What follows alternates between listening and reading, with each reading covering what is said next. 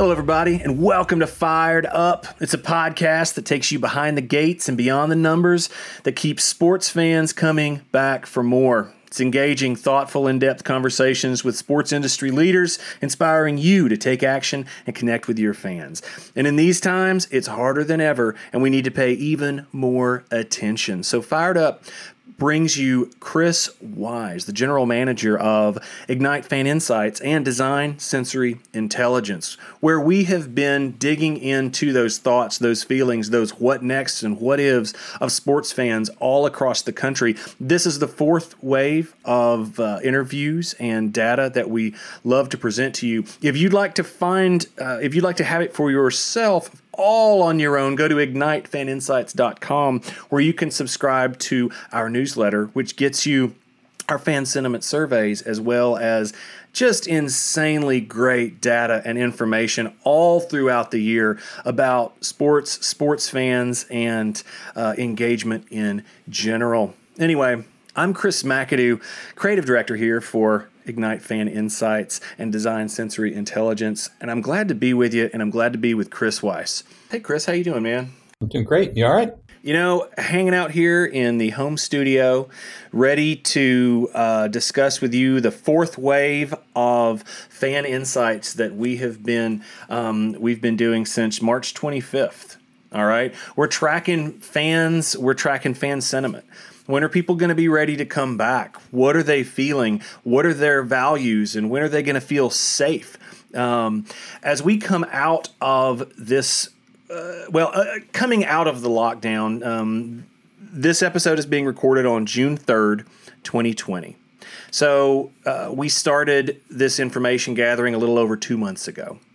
And we've seen fan sentiments go from, oh no, to please more, to now I think we're seeing a lot of folks, they've seen live NASCAR events.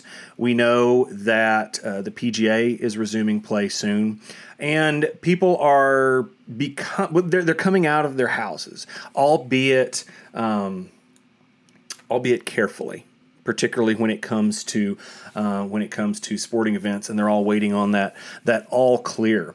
So, Chris, why don't we just go ahead and dig in to, what are some of your findings from this fourth wave of talking to sports fans? What are people feeling right now? What was most interesting is we start out the survey trying to get a sense of what are their emotions? Are they, and we gave them 11 different words, that from frustrated to hopeful to anxious to stuck to depressed to grateful, optimistic, faith-filled, whatever it may be. And when we started the baseline in our first study, it was almost 50-50 between negative and positive feelings. Today, as people start to get out and start to live again outside of the confines of their house, we see a 65% positive emotions versus 35% negative. That's huge. And the most significant positive feelings are three words: hopeful, and that has risen significantly, statistically significantly. Optimism, they're optimistic, and also it's a significant increase. And they're grateful. Those are powerful words. On the negative feelings, the top three were frustrated, anxious, stuck, and stuck was tied with depressed. But all of those are declining emotions, except stuck had a little bit of rise. So you see those words that we were all living and feeling, those emotions are starting to, they're not going away, but they are declining in the impact that they had in the fan psyche. And so we're really watching the fog lift, if you will. Be it cautious, but the fog is lifting, and people are saying, okay, there is light at the end of this tunnel.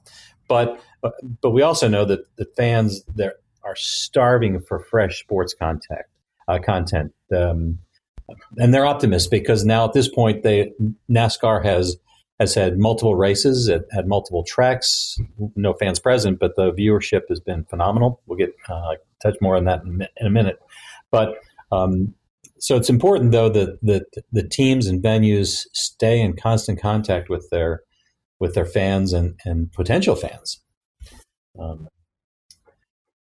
Additionally, adding to the idea that people are hungry and excited for live sports, we ask how likely they would be to watch live events on TV, even if no fans were in the stands.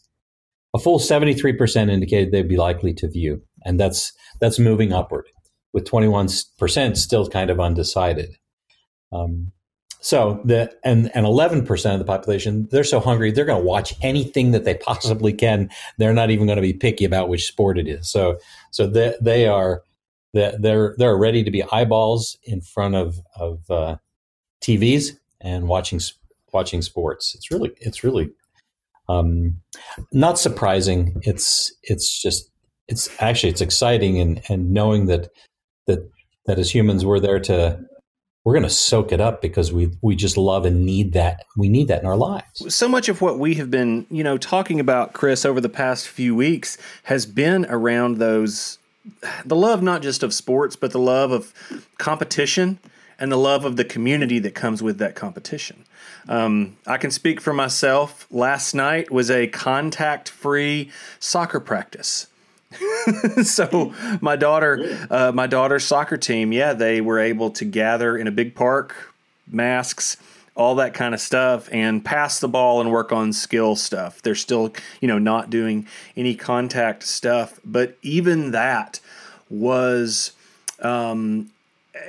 a return to that sense of belonging, a return to that sense of community. We're all in this together, And when you're talking about 73% of folks being hungry for that content, like kind of speaking to, I know that the soccer club is thankful to have people back on the field because, we love sports. We love our kids playing sports. We love to play sports in our household.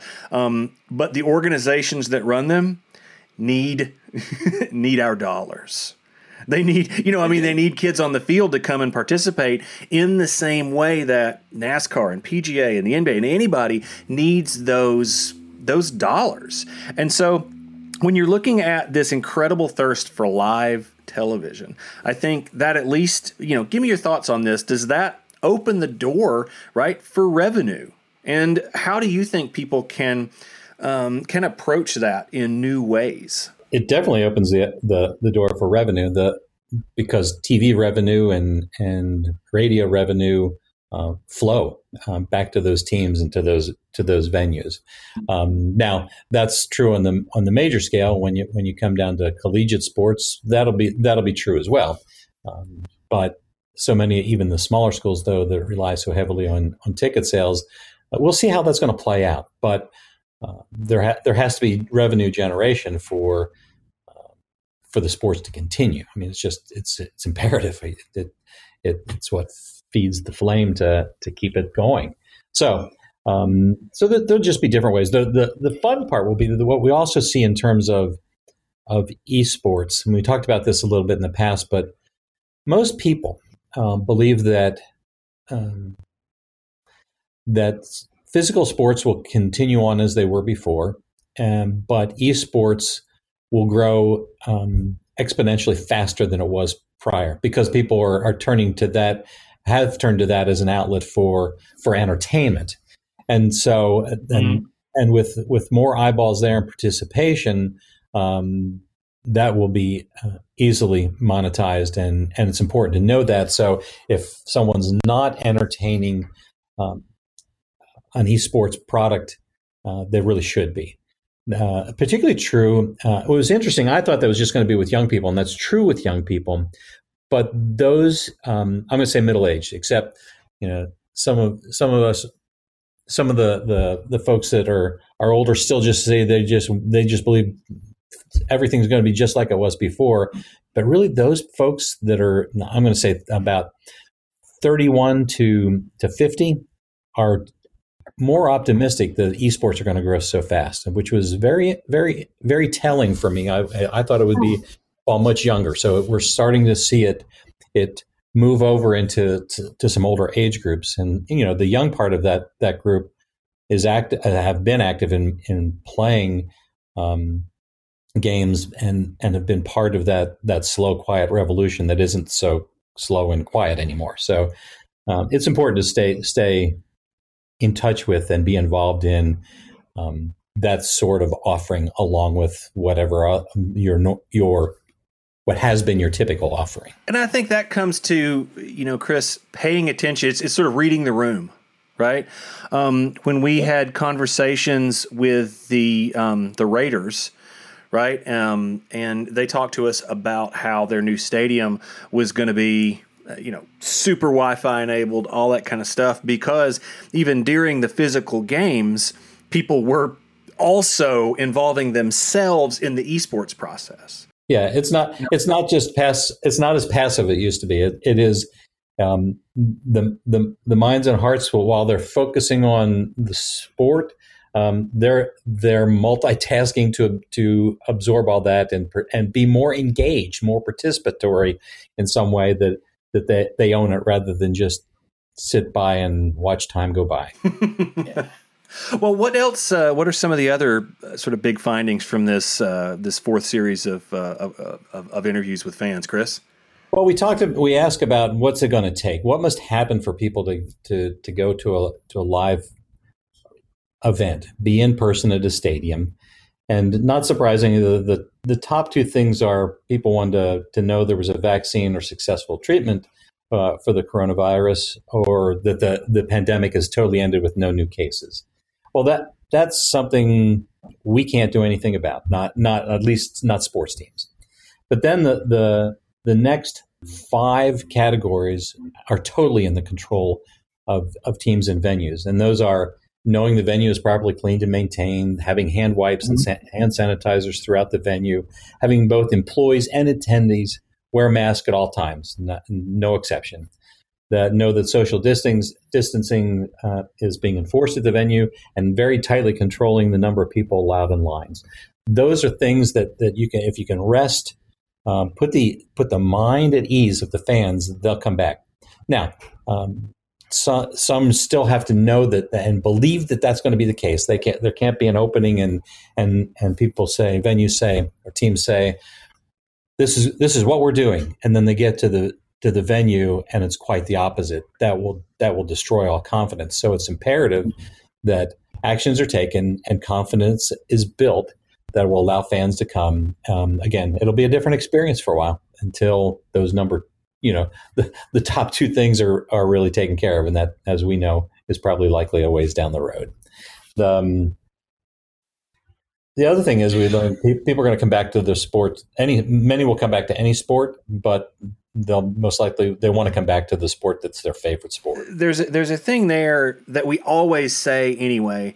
In the world of sports, in the world of marketing, in the world of life in general, particularly in these times when folks want to hear from and experience with voices that they trust, is what is being said there. They're properly cleaned and maintained venues, our hand wipes, our the safety measures that folks will put in place, is you are making a promise that you're going to take care of your people, right? And when you make a promise, you keep it.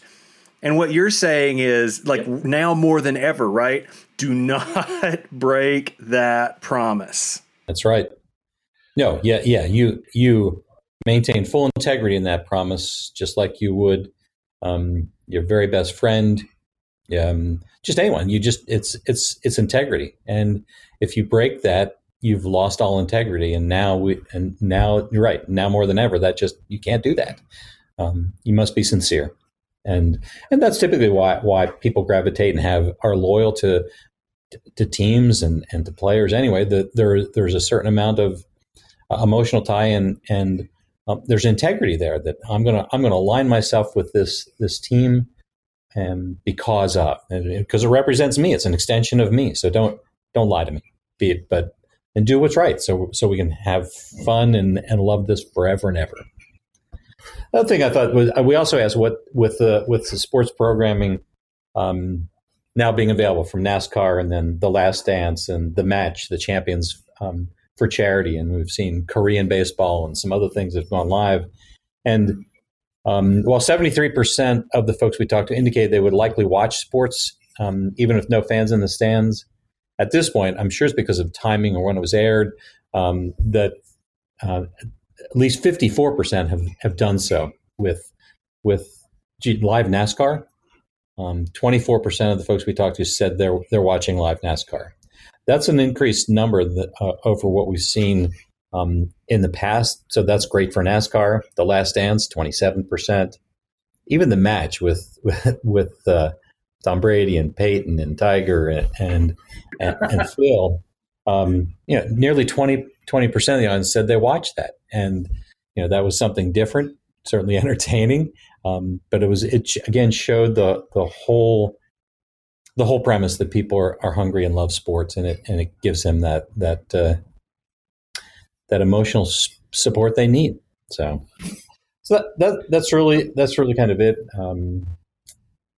It's just nice to see that, again, going back to an earlier comment, the fog is lifted and people are engaging the way they said they would be engaged. I know there was fear when with our baseline and talking to some teams and venues and leagues, that there was fear that the fan would ultimately not ever want to be engaged again, or they're going to go away. Well, that's just not going to happen.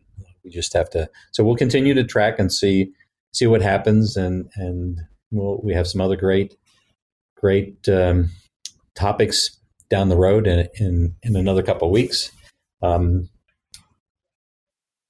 fact, we're going to have a panel of folks from trying to have representation from Major League Baseball, the NFL, Major League Soccer, NASCAR, and representation within that from general management to ticketing to marketing to partnerships, to try to really understand in this time, and many times when we make decisions, we're able to draw on experience and knowledge that allows us to make informed or intelligent decisions. In this time, we're making decisions, and teams and leagues are making decisions, based around a topic that we have no experience from.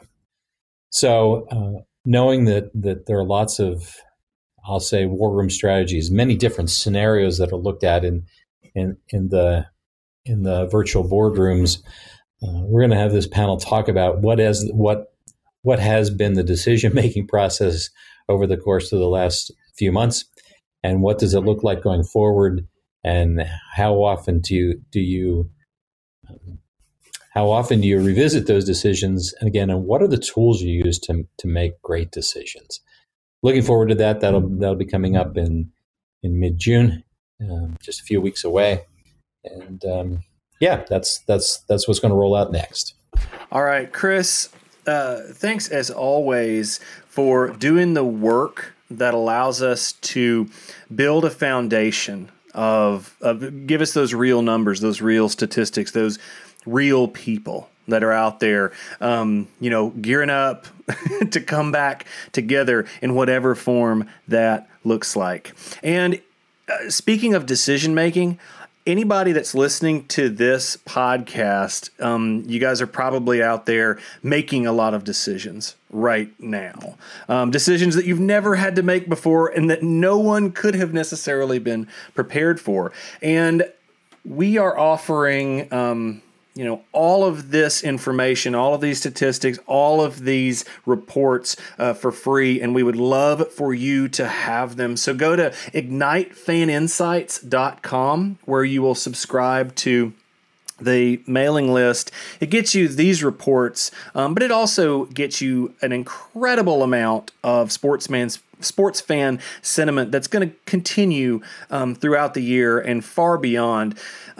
As this situation changes, and as we watch day to day, week to week, month to month, as things open back up, and you'll know what people are thinking before they do. And it's pretty cool. So anyway, again, go to ignitefaninsights.com, and we look forward to sharing that information with you. Chris, thanks again. Chris Wise, General Manager of Design Sensory Intelligence and Ignite Fan Insights. I'm Chris McAdoo, Creative Director here with Design Sensory Intelligence, and we are proud to bring you Fired Up, this podcast is a product of Design Sensory Intelligence. And it's just great having these conversations with you, Chris, every couple of weeks, because I feel like everybody is swimming in a world of maybes, of like what ifs and how about that. And, for me, it feels good to have real information in front of you. It feels good to have, actual, data-driven, information that you can use to make decisions. So I hope that everybody else appreciates that as well. And then until next time, everybody, we hope you've enjoyed this edition of Fired Up.